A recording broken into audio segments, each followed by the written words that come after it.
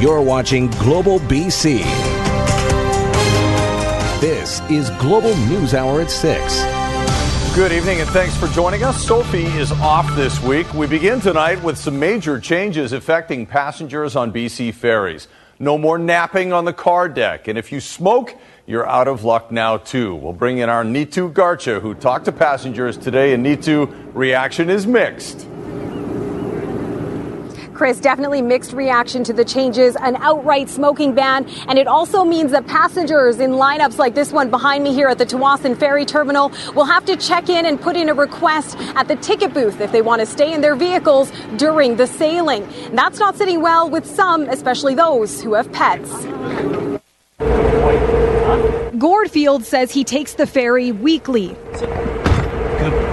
But the frequent rides with his dog are about to change. BC Ferries has announced a ban on passengers staying in their vehicles while the ferry is in motion, and pets aren't allowed upstairs. I think it'd be tough on my little buddy here, Duke, leaving him alone inside the truck. I think it would be very stressful on him. There is an exception to the rule. Open air decks won't be affected. Only those on lower closed decks will have to say goodbye to those onboard naps in their vehicle. It's better to get out and see the scenery than sitting down in the car. We take the ferry quite a bit living on the island and stuff, so that would definitely suck not being able to stay in our vehicle. If it's late at night, I might want to sleep, but the adjustment is not a big deal for us.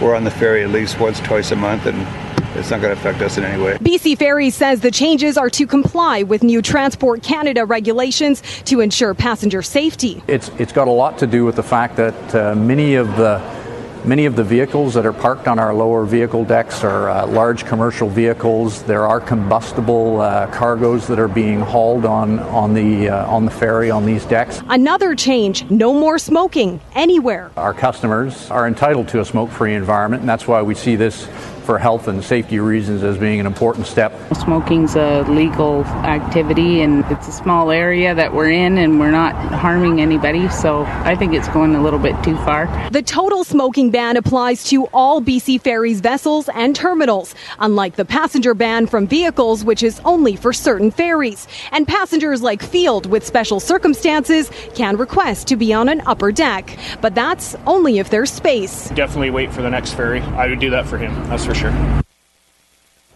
Clearly going to have to make some adjustments. A lot of folks need to go over the timeline for these changes, too. That's right, Chris. BC Ferry says it's a done deal, and they've set specific dates as to when these changes will roll out. When it comes to the ban on passengers staying inside their vehicles on the lower covered decks, that is going to roll out as of October 11th. But the total smoking ban, that won't take effect until January 22nd. BC Ferry says it wants to give a fair warning for those passengers who do smoke. Back to you. All right. Thanks very much, Neetu and Tsawwassen. Well, with just weeks to go until the school year begins, many school districts are struggling to fill hundreds of teaching spots. The vacancies were created when the Supreme Court ruled to return class sizes to 2002 levels. Tanya Beja explains what cities are doing to find the right hires and why the vacancies haven't been filled already. Surrey classrooms will welcome nearly 1,000 new students this fall, but the district is still searching for people to teach them. It's a tall order, but we've been working on it since January, and we expect to have everybody in place to start the school year. As a result of the 2016 decision by the Supreme Court of Canada, BC school districts are scrambling to hire more teachers and create smaller class sizes. Surrey must fill 320 teaching, counselling and resource positions. Vancouver has 280 vacancies, 3 times more than usual at this point in the year. Normally, school districts do most of their hiring in May and June, but several school districts held off on a lot of the processes because they weren't sure that the money was going to be there. The provincial election put a pause on spending decisions. Now 60 districts are competing for talent. We've been recruiting and advertising across Canada. We've had recruiters go to Quebec, for instance. French immersion is always a difficult position to fill. The BC Teachers Federation says the province can help by boosting starting salaries or covering moving expenses for teachers concerned about BC's cost of living. People who obviously want to pay off student debt know they could be making much more money in Alberta, Manitoba, Saskatchewan, and Ontario. So it makes it a really tough sell. The province is spending $2 million for recruitment and retention efforts in rural areas where the challenge is most acute. For now, districts like Surrey say come September, every classroom will have a teacher. We expect we'll be ready to go. There may be a few little bumps, but there usually is on a school opening day. Teacher on-call positions, another matter, with vacancies likely into the fall. Tanya Beja, Global News. Metro Vancouver's transit system just received a pretty stellar report card, rated second best in the country, according to a new review. Ted Chernecki explains the criteria and why we could see some further improvements in the years ahead. Ted. Yeah, the criteria was basically getting blood out of a stone, because the reason TransLink got such a good report card this time is because it made such good use of the existing resources. But as we found out today, the best may be yet to come. But there could be a few bumps in the road before that happens. The Mayor's Council's 10-year plan for transit in the Lower Mainland has always called for an immediate and dramatic increase in the bus fleet. And that's set to happen in just 2 weeks. It's the largest single bus service increase in about 7 or 8 years since around the Canada Line times. They're already building new bus stops in the Langley area, and about 22,000 residents in South Surrey and Maple Ridge will get public transit for the first time. One Langley councillor who watches TransLink very closely believes this is a turning point. The mayor's approved a property tax increase. They're looking at a regional development cost charge to pay for these expansions going forward. So it's not really stealing from Peter to pay Paul anymore. We're in a new era, I guess, for TransLink. That's another reason why his third annual report card on transit systems across Canada gave TransLink an A+ rating for the first time. So they got an A+, and the biggest change was actually they went from a C to a B when it came to operating costs. We still have the highest operating cost in the nation, but other regions are actually catching up now. TransLink also has the best revenue kilometers per service hour, meaning it operates faster over a larger area for the same dollar as compared to other transit systems. Now, TransLink wants to improve customer satisfaction. It's addressing the customer need. The customer need on the bus side is overcrowded routes that are delayed too often. We're putting the resources in to address those most needy routes. But if you're a student getting ready to climb aboard those dreaded Beeline buses along Broadway, you're out of luck. TransLink says adding more buses would simply cause more congestion. Rapid transit is the answer there. So by recommissioning older buses, the risk, of course, is more breakdowns, but that's the risk TransLink is willing to take to try and reduce overcrowding. Chris? All right, Ted Chernecki reporting for us tonight. Another significant drug and weapon seizure, this one in Surrey, where Mounties have taken thousands of doses of cocaine and fentanyl off the street. 5 people are facing 48 charges, but only 4 of them are currently in custody. Romina Dea has more on the bust and who they're still looking for. This handgun that I'm holding here right now was loaded. 2 loaded semi-automatic handguns. You can see large bricks here. Plus thousands of doses of deadly drugs taken off the street by Surrey officers after a 6-month-long investigation. 30,000 doses of cocaine and almost 4,800 doses of heroin and fentanyl. These drugs likely would have been sold to thousands of different drug users. Cash, bulletproof vests, and several vehicles also seized after search warrants were executed in South Surrey, Guildford, Langley, and Delta last week. 4 people from Surrey have been arrested and charged, including a 22-year-old woman.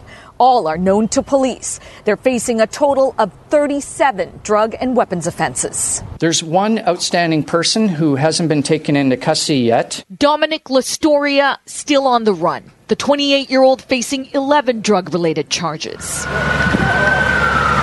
The investigation not tied to the current gun violence rocking Surrey. More than 30 shootings this year, 3 in just 24 hours recently. An innocent woman was also grazed by a bullet this summer. It's scary because you don't, we're out in the public, so you don't know. Do you feel safe? No.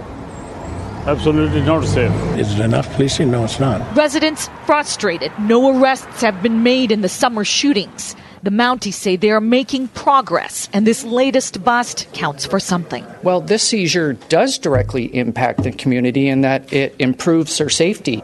Romina Dea, Global News. And Mike Farnworth, the Minister of Public Safety and Solicitor General, has just announced the government will invest $500,000 from civil forfeiture grants into anti-gang programming for youth in Surrey. The funding will support the Surrey RAP program and eliminate the program's current wait list. Part of its strategy is to address gang violence and make communities safer. Now, police in Vancouver are investigating a targeted shooting that left bullets lodged in an East Vancouver home. It happened just before midnight in the area of Caslow Street and East 22nd. That intersection has seen criminal activity in the past. In 2015, VPD installed a surveillance camera to crack down on gang activity there. It had been removed, but today they brought it back. The construction industry is starting to feel the effects of the wildfires burning in this province. Right now, there are 134 fires burning in BC, 4 new ones since yesterday. There are still 23 evacuation orders and 36 alerts. And almost 1,022,000 hectares, about 10,000 square kilometers, have been burned. Grace Key explains the impact that's now having on the supply of lumber around the province. It's just a ridge line of fire all the way across. It's one of the worst forest fires in BC's history, and the damage is more far-reaching than you'd think. Millions and millions of board feet of lumber that feed the mills have gone up in smoke and flames. Mills are being shut down as workers are being forced to evacuate. Kerrisdale Lumber, a family-owned business for 96 years, has been scrambling to meet orders for the last couple of months. I think we've been lucky at times, and it's been a lot of hard work, and we definitely don't spend this much effort usually trying to secure product. It's normally pretty easy to come by. With supply down, prices have jumped. Plywood has shot up as much as 50% this summer, and dimensional lumber as much as 40 to 60%. People in the industry in 40 years have never seen it like this. This is a real state of emergency. Neil Moody is the CEO of the Canadian Home Builders Association of BC. He says there's been about a dozen or so mill closures. There are work restrictions in the forest. Logging routes are a challenge. People are getting laid off and contractors are taking a hit. Those contractors that are building now with fixed contracts, they're going to be hurt because they can't change their prices. They can't go back to the homeowners and increase the prices because of the escalation. So there are some builders that have that flexibility, but not all. Suppliers predict the problem could stack up until October. And if the state of emergency continues, the lumber industry will continue to take a hit. Grace Key, Global News. And here's another way to understand the scope of the damage. Take a look at this map. Illustrated in red, the more than 1 million hectares burned so far this season, and in yellow, the second worst wildfire season back in 1958, when more than 861,000 hectares burned. Well, the province has ended its fiscal year with a $2.8 billion surplus. Those numbers line up basically with what the former BC Liberal government released just a few months back. Let's take a look at some of the highlights. Again, the surplus just over $2.7 billion. The government reports 3.7% economic growth, but the big red ink in all of this is a $612 million loss by the ICBC. ICBC continues to be a real challenge and has substantial deficits, has had for the last couple of years. You'll hear more about this next week from the minister, from the attorney, but this is an area that we're watching closely because it's a huge pressure and a huge pressure on the upcoming budget. Factor in packing, parking, and getting through security, and air travel can be filled with a lot of anxiety. But Vancouver International Airport just unveiled something to ease your stress, a whole furry family of airport ambassadors. Reaction from travelers in just over a minute. An amazing rescue after an earthquake in Italy, the moment young boys were pulled from the rubble. Coming up. And murder mystery on the high seas. What really happened aboard this homemade submarine off the coast of Sweden? That's later on the News Hour. Now, thousands of athletes and even more spectators are descending on Penticton this weekend for the Triathlete World Championships. While the 10-day multi-sport event brings millions of dollars into the community, Shelby Tom explains why some business owners are feeling left out. Kazunori Yamada from Japan, the men's 60-64 closing. Downtown Penticton has been transformed into a triathlon mecca. The South Okanagan city playing host to the first ever multi-sport world championships as athletes compete for 6 triathlon-style racing titles. This is an enormous event. There are 3,500 athletes, 8 to 10,000 visitors in total coming to Penticton. But with any massive event comes massive disruption. We decided that the best is to just close the door altogether. Near Naramata, Poplar Grove Winery and Monster Vineyards and their restaurant forced to close on Saturday during the heart of summer because Middle Bench Road was closed for a race. I definitely have an idea of what that loss is, and I can tell you it's significant. The winery says they received this in-personal notification of the road closure only a week before the event. Which is difficult for us to manage our business when that is the amount of communication we receive. And this is oaked. Three Sisters Winery also forced to shut their doors with little notice. Definitely revenue loss to close for a full day on a Saturday in the summer, yeah. Race organizers say they're doing their best to keep the public informed and that the disruption will be worth it. Overall, we think the economic impact of this event is somewhere between the region of $8 to $10 million to the city.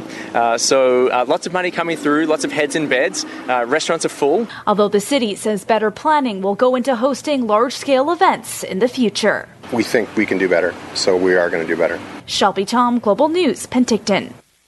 Vancouver International Airport has recruited some new four-legged staff members to help people deal with the stress of air travel. YVR has brought in 7 ambassador dogs from the St. John Ambulance's therapy dog program. Unlike with most therapy dogs, travelers are encouraged to interact with these pets. One of the women that came up to him and said, "Oh, can I pat your dog?" And she said, "I'm terrified. I'm going on a long flight to Germany and I'm so afraid of flying." So she took about 45 minutes and hung out with him. And she said, I feel so different than I did when I started out here. The dogs will be at the airport Monday to Friday from 11 a.m. to 1 p.m. But if the program is successful, it could be expanded to 7 days a week. Why don't you just make that call right now? It's going to be 7 days. I can almost guarantee it. Great day to enjoy the PNE. That's where meteorologist Christy Gordon is taking in tonight's sights. Christy, how's the weather? Well, it's absolutely perfect. It was open to the public for free this morning, right through, I think, until noon. So it is packed here today, and it is a perfect day for it. I see some clouds, but otherwise it's mainly clear. And we heated up today, Chris, to 29 degrees, but the humidity is really what's making it feel so hot. With the humidity, it's feeling like 33 down here. So it certainly is a hot one, but it's not bothering anyone, that's for sure. When I come back, we'll be talking about the changes on the way for tomorrow. A massive drop in temperature, and it could be good news and bad news for the interior fires. I'll show you that in a little bit, Chris. Sounds good, Christy. We'll check in a little later. In the meantime, a major breach at a salmon farm. How hundreds of thousands of Atlantic salmon ended up in the Pacific Ocean. And a wayward bird back where it belongs, even without the man who made it happen.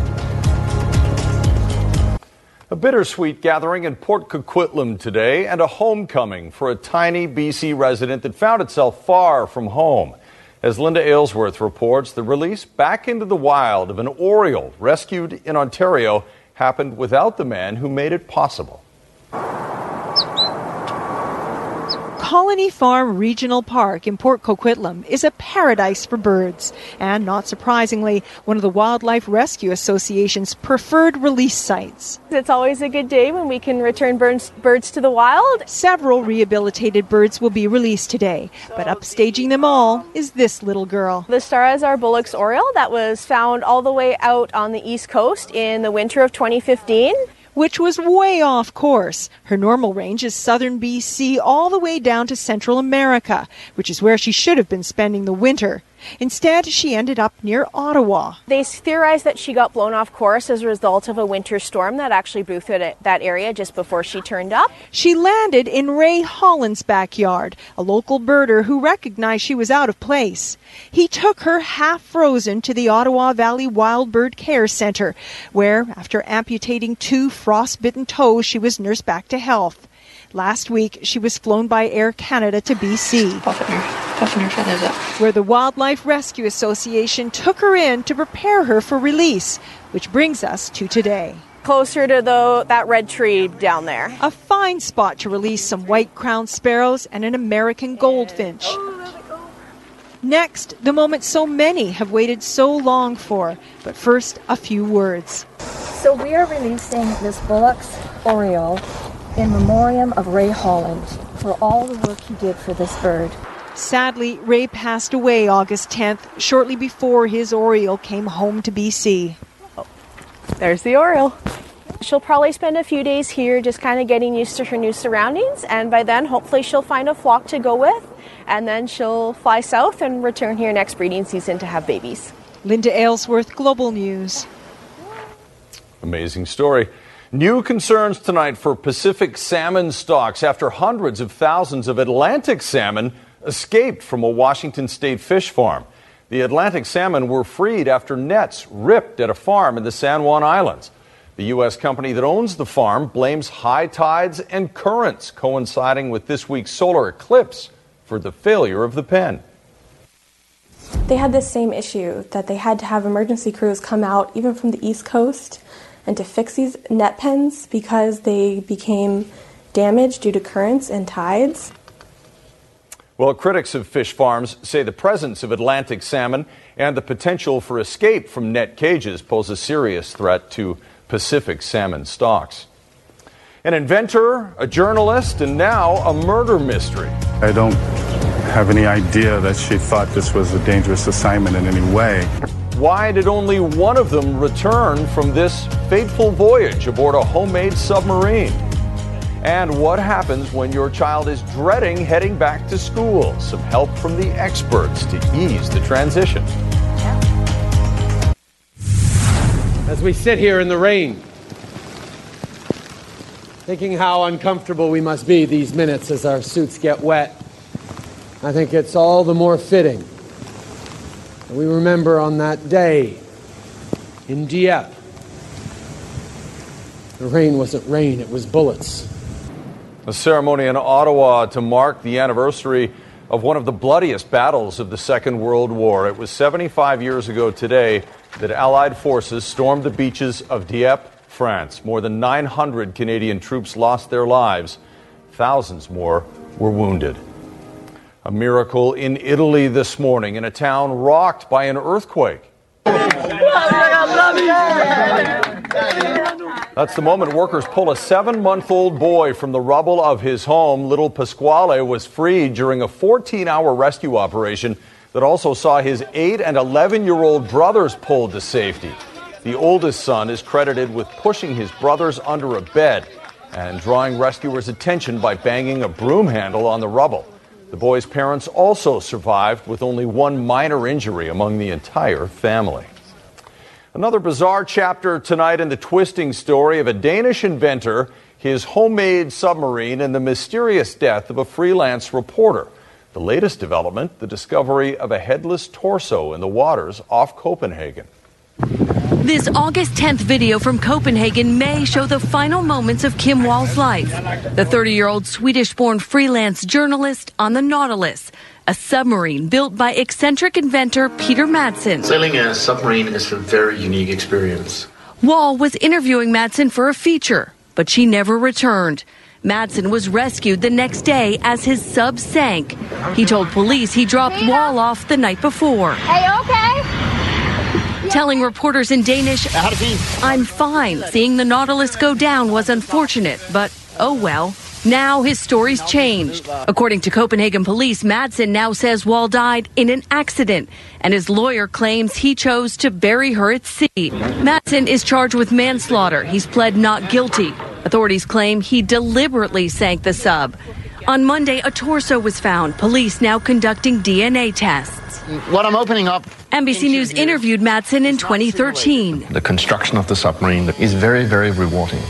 Wall was based in New York, where she earned a master's degree in journalism at Columbia University. She was really adventurous and always trying to, I think, find something new about the world. She traveled to many of the world's hotspots for major magazines and newspapers. I don't have any idea that she thought this was a dangerous assignment in any way.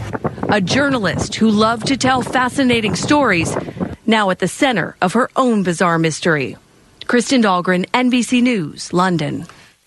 As bad as it was, we now know the terror attack in Barcelona was planned to be much, much worse. During court appearances today, the surviving suspects said they were planning on using homemade explosives to kill hundreds of people at various Barcelona landmarks. Their plans were scaled back when a house packed with bomb-making equipment blew up the day before. 15 people were killed and 130 injured in 2 vehicle attacks and a carjacking.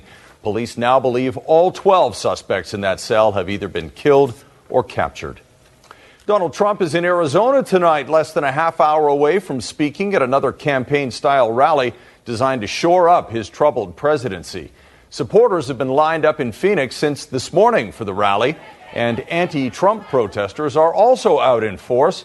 While there's been a lot of yelling back and forth, so far there's no sign of the kind of violence that happened in Charlottesville, Virginia. This all comes one day after Trump announced that he would increase the American military presence in Afghanistan, recommitting the U.S. to that country's 16-year-old war. And an unusual drug bust in Germany, where police have seized about 5,000 ecstasy tablets shaped like Donald Trump's head. They have a street value of about $16,000 Canadian. No coincidence, they are orange. The U.S. Navy says the remains of some American sailors have been found in sealed compartments aboard the USS John S. McCain. The day after its collision with an oil tanker left 10 sailors missing. The Royal Malaysian Navy released photos today of recovery crews tending to the unidentified remains, believed to be those of the missing sailors. As for the cause, investigators are looking into everything from a steering failure to the potential of a cyber attack. You may have noticed your children cringing at the back-to-school ads coming out these days, but health experts say there can be some serious anxiety associated with the end of summer holidays. As Aaron MacArthur reports, BC Children's Hospital has some advice to smooth over the transition. Oh, it's all smiles now. But in 2 weeks, this water park fun is coming to an end. School starts September 5th. And for a lot of kids, going back can be fun. But it also can be an anxious time, too. You've been with people that in your class for a long time, and maybe now you're changing classes, and now there's not people you know. What I used to get really worried about when I was little, maybe in like grades 1 and 2, is that all my friends would have forgotten me, and I would have forgotten everything I learned in the last year. The key to sending kids to school with less stress, according to the experts, is to be prepared. Saying as parents knock off the back-to-school shopping list, kids need to be getting their routines organized. So we all tend to stay up a bit later during the summer months and sleep in later in the morning. So taking these last few weeks to get back into that good sleep routines, regular meals. A little anxiety about a new school or a new teacher, a normal part of going back. But any more than that, and parents need to know, there are resources available to help. Well, the things that you might look for is if your child's really having a hard time getting to sleep at night, if they're having lots of headaches, stomach aches that don't, have a clear cause, maybe they're having a hard time separating in the morning, a hard time getting to the school. There are no worries about back to school at the water park, and why would there be? Still plenty of time to get ready. Aaron MacArthur, Global News. Some good weather for it, too. We'll get an update in a moment. And your chance to see one of the most revered collections in all of Canada. First time I ever came up close to see something like this. The Hockey Hall of Fame comes to town. What fans are raving about. And weaving in and out of traffic at more than 150 kilometers an hour. How this high-speed chase on a California highway ended. So it's all across lanes, losing control, almost hit that car right there. Unbelievable control. A high-speed chase endangering a lot of lives in California. Right after the forecast, the spectacular and surprising way this ends. But right now, let's check in with Christy Gordon, who's down at the PNE for us on a beautiful evening. Christy. Thanks so much, Chris. You know, we're so lucky at Global BC News to have so many loyal fans. This is Lisa Hunter. She was down here during the noon show when Mark was doing the weather from down here, and she has been waiting since then. Why have you been waiting so long, Lisa? I'm a huge fan of Christy Gordon because she's my idol. Every time I want to be like her someday. Do you want to do my job? I want to take Mark's job instead. Good idea. Then we can work together, right? Yes. Perfect. So you watch Global News all the time? Yes, I do. And your family? My family and my relatives as well, because I just moved here recently on the east side because I don't have any friends on the east side. Oh, she just moved here, but I know she does have some friends because there were some guys behind us that were saying hello to you. All right, let's talk about the weather. Thanks so much, Lisa. So nice to chat with you. Thanks for hanging out. It is a hot one out there. Now, down in the PNE area, we heated up to 29 degrees today, and there's so much humidity out here that the feels like is bumping the numbers that you're seeing right now up by a good 3 or 4 degrees. That's what it's feeling like out there.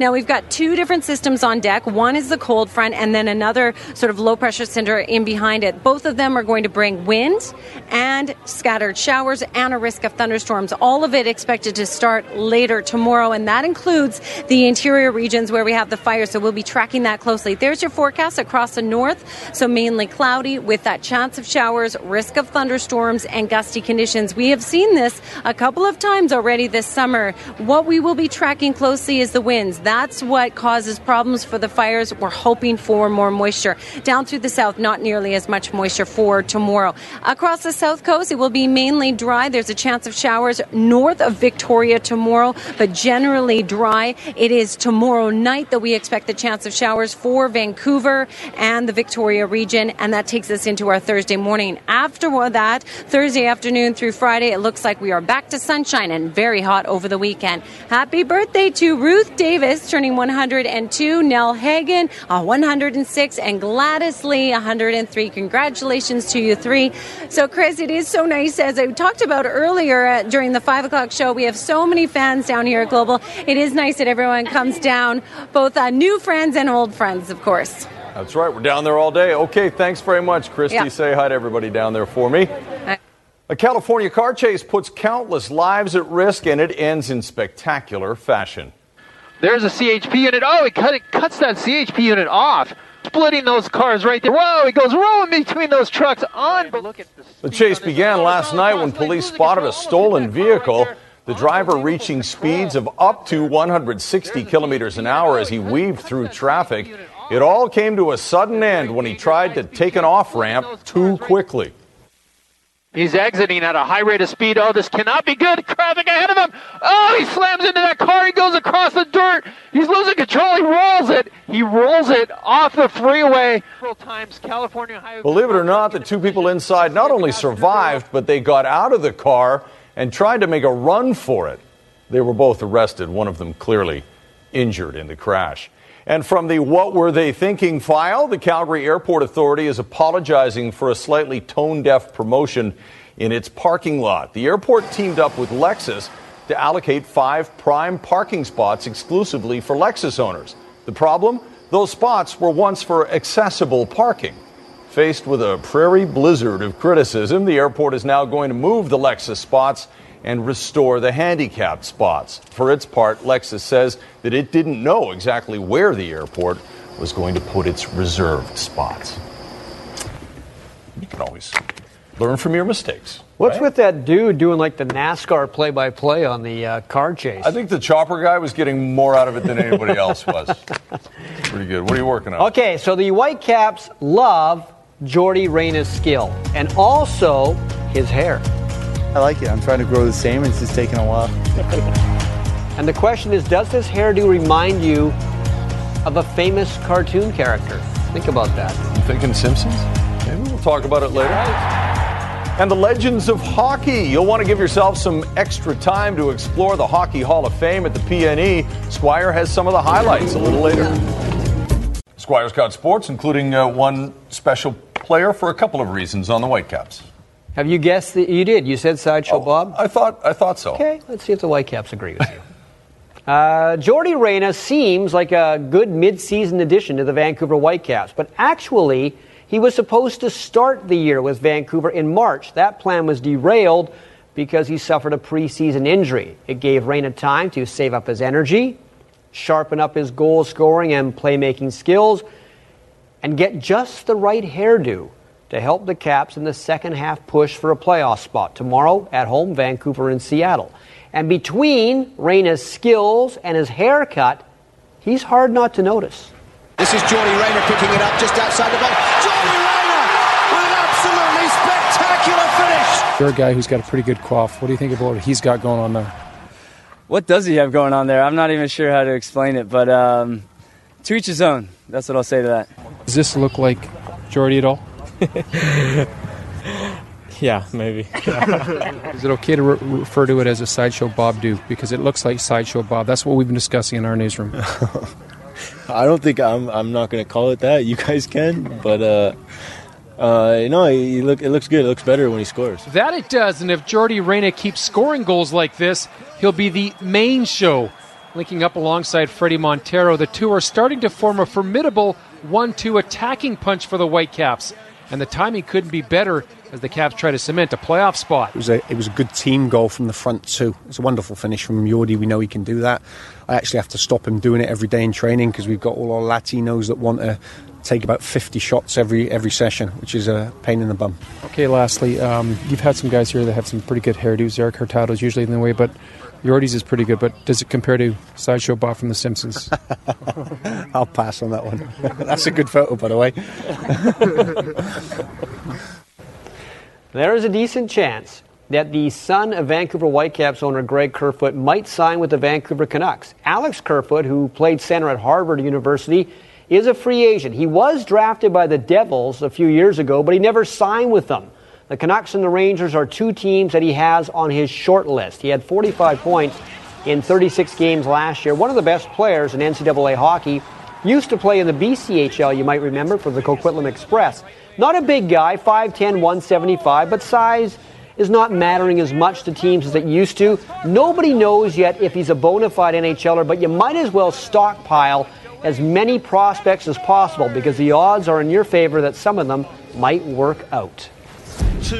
Canada, Elisa Allari against Wales, again at the Women's World Cup. Canada beat Wales in the round robin. This is to see who gets to go into the fifth place game against Australia. This is Allari again. Look at that.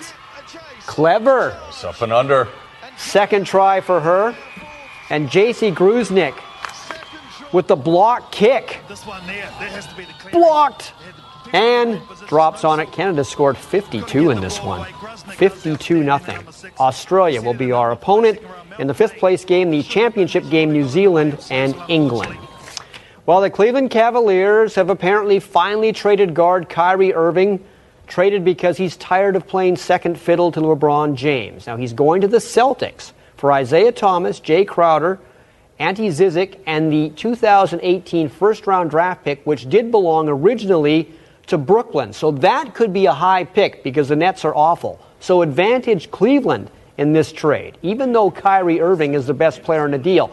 Did help LeBron and the Cavs win the NBA title last year. He's an offensive force, but his defense isn't that great. Thomas is solid, not as good as Irving, but a reasonable replacement. It's the extra that Cleveland's getting from Boston that gives him the edge on paper in this trade. Okay, now from the "Are you kidding me? He did it again" file, UFC light heavyweight champion John Jones failed a drug test related to his win over Daniel Cormier last month. This is his second failed drug test in his career. The first time he was suspended by the UFC for a year. As of right now, the UFC has not decided what the punishment will be this time. And of course, this Saturday in Vegas, they have arrived, the two combatants, a fight between UFC star Conor McGregor and boxing legend Floyd Mayweather. Nobody really expects McGregor to win this since it's his first ever pro boxing fight. But the fact he's such a great talker and showman, there will be lots of pay-per-view buys. McGregor is such an underdog that if he does happen to win, Vegas sportsbooks would lose millions of dollars. If bravado had anything to do with this fight, McGregor actually would be a good bet. I am calm and cold, same way I am before every contest. I'm ready to get in and do the business. I'm fit, I'm sharp, and I'm going to be ruthless in there. I'm a man. It's special. I'm not sure how long he'll last in there, but he's going to be ruthless nonetheless. There you go. On Saturday. All right, thanks, Squire. Here's Ann Druin now with a preview of Global News at 11 tonight. Ann. Thanks, Chris. The recent shootings in Surrey have led to renewed calls to address the ongoing gang violence. The BC government announcing today it will invest $500,000 from civil forfeiture grants into anti-gang programs. But will the funding actually crack down on Surrey crime? Is it too little, too late for those already involved in gangs? Plus, the Vancouver police are investigating a staff member at the Portland Hotel Society after $15,000 was allegedly taken from the bank account of one of its vulnerable residents. We'll have that story and more when you join us tonight at 11 o'clock. Chris? Okay, Ann, thanks very much. And when we come back, a priceless collection of Canadian hockey memorabilia, including Gretzky's baby skates. That's next. Coming up on ET Canada, the latest celeb nude leaks from Tiger Woods to Kristen Stewart, plus all the stars coming to TIFF. And we're invited to Carly Rae Jepsen's latest video shoot. All of that is coming up at 7 right after the news hour. But for now, it's back to you, Chris. Thank you very much, Cheryl. Me and Squire, or Squire and I, to be precise. A lot of great attractions down at the PNE, including the Hockey Hall of Fame. Yes, the Hockey Hall of Fame is on tour, and it's got a very BC angle to it as well. A lot of things that you would recognize and like, and some things, if you're an old fan or a new fan, you're going to love going to the Hockey Hall of Fame exhibit at the PNE. Here we go.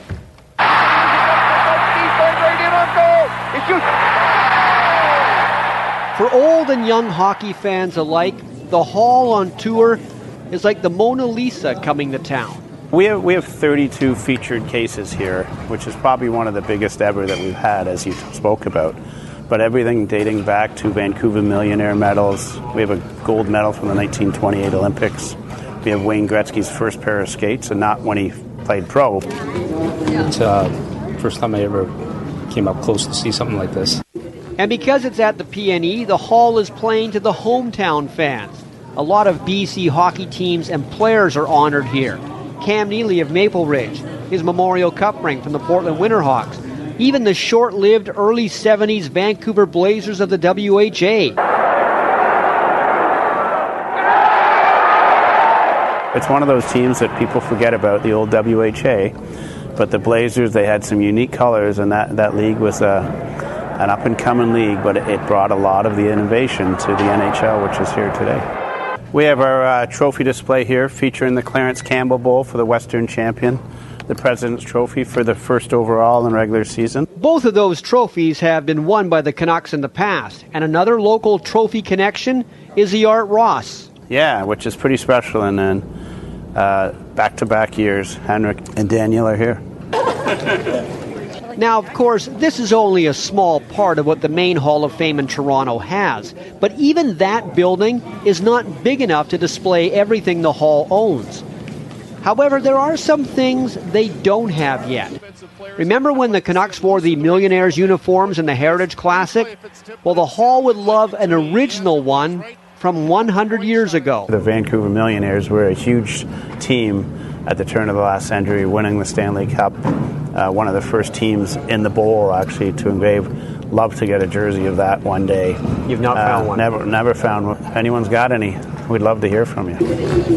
But don't worry if you can't add to the exhibit. The Hall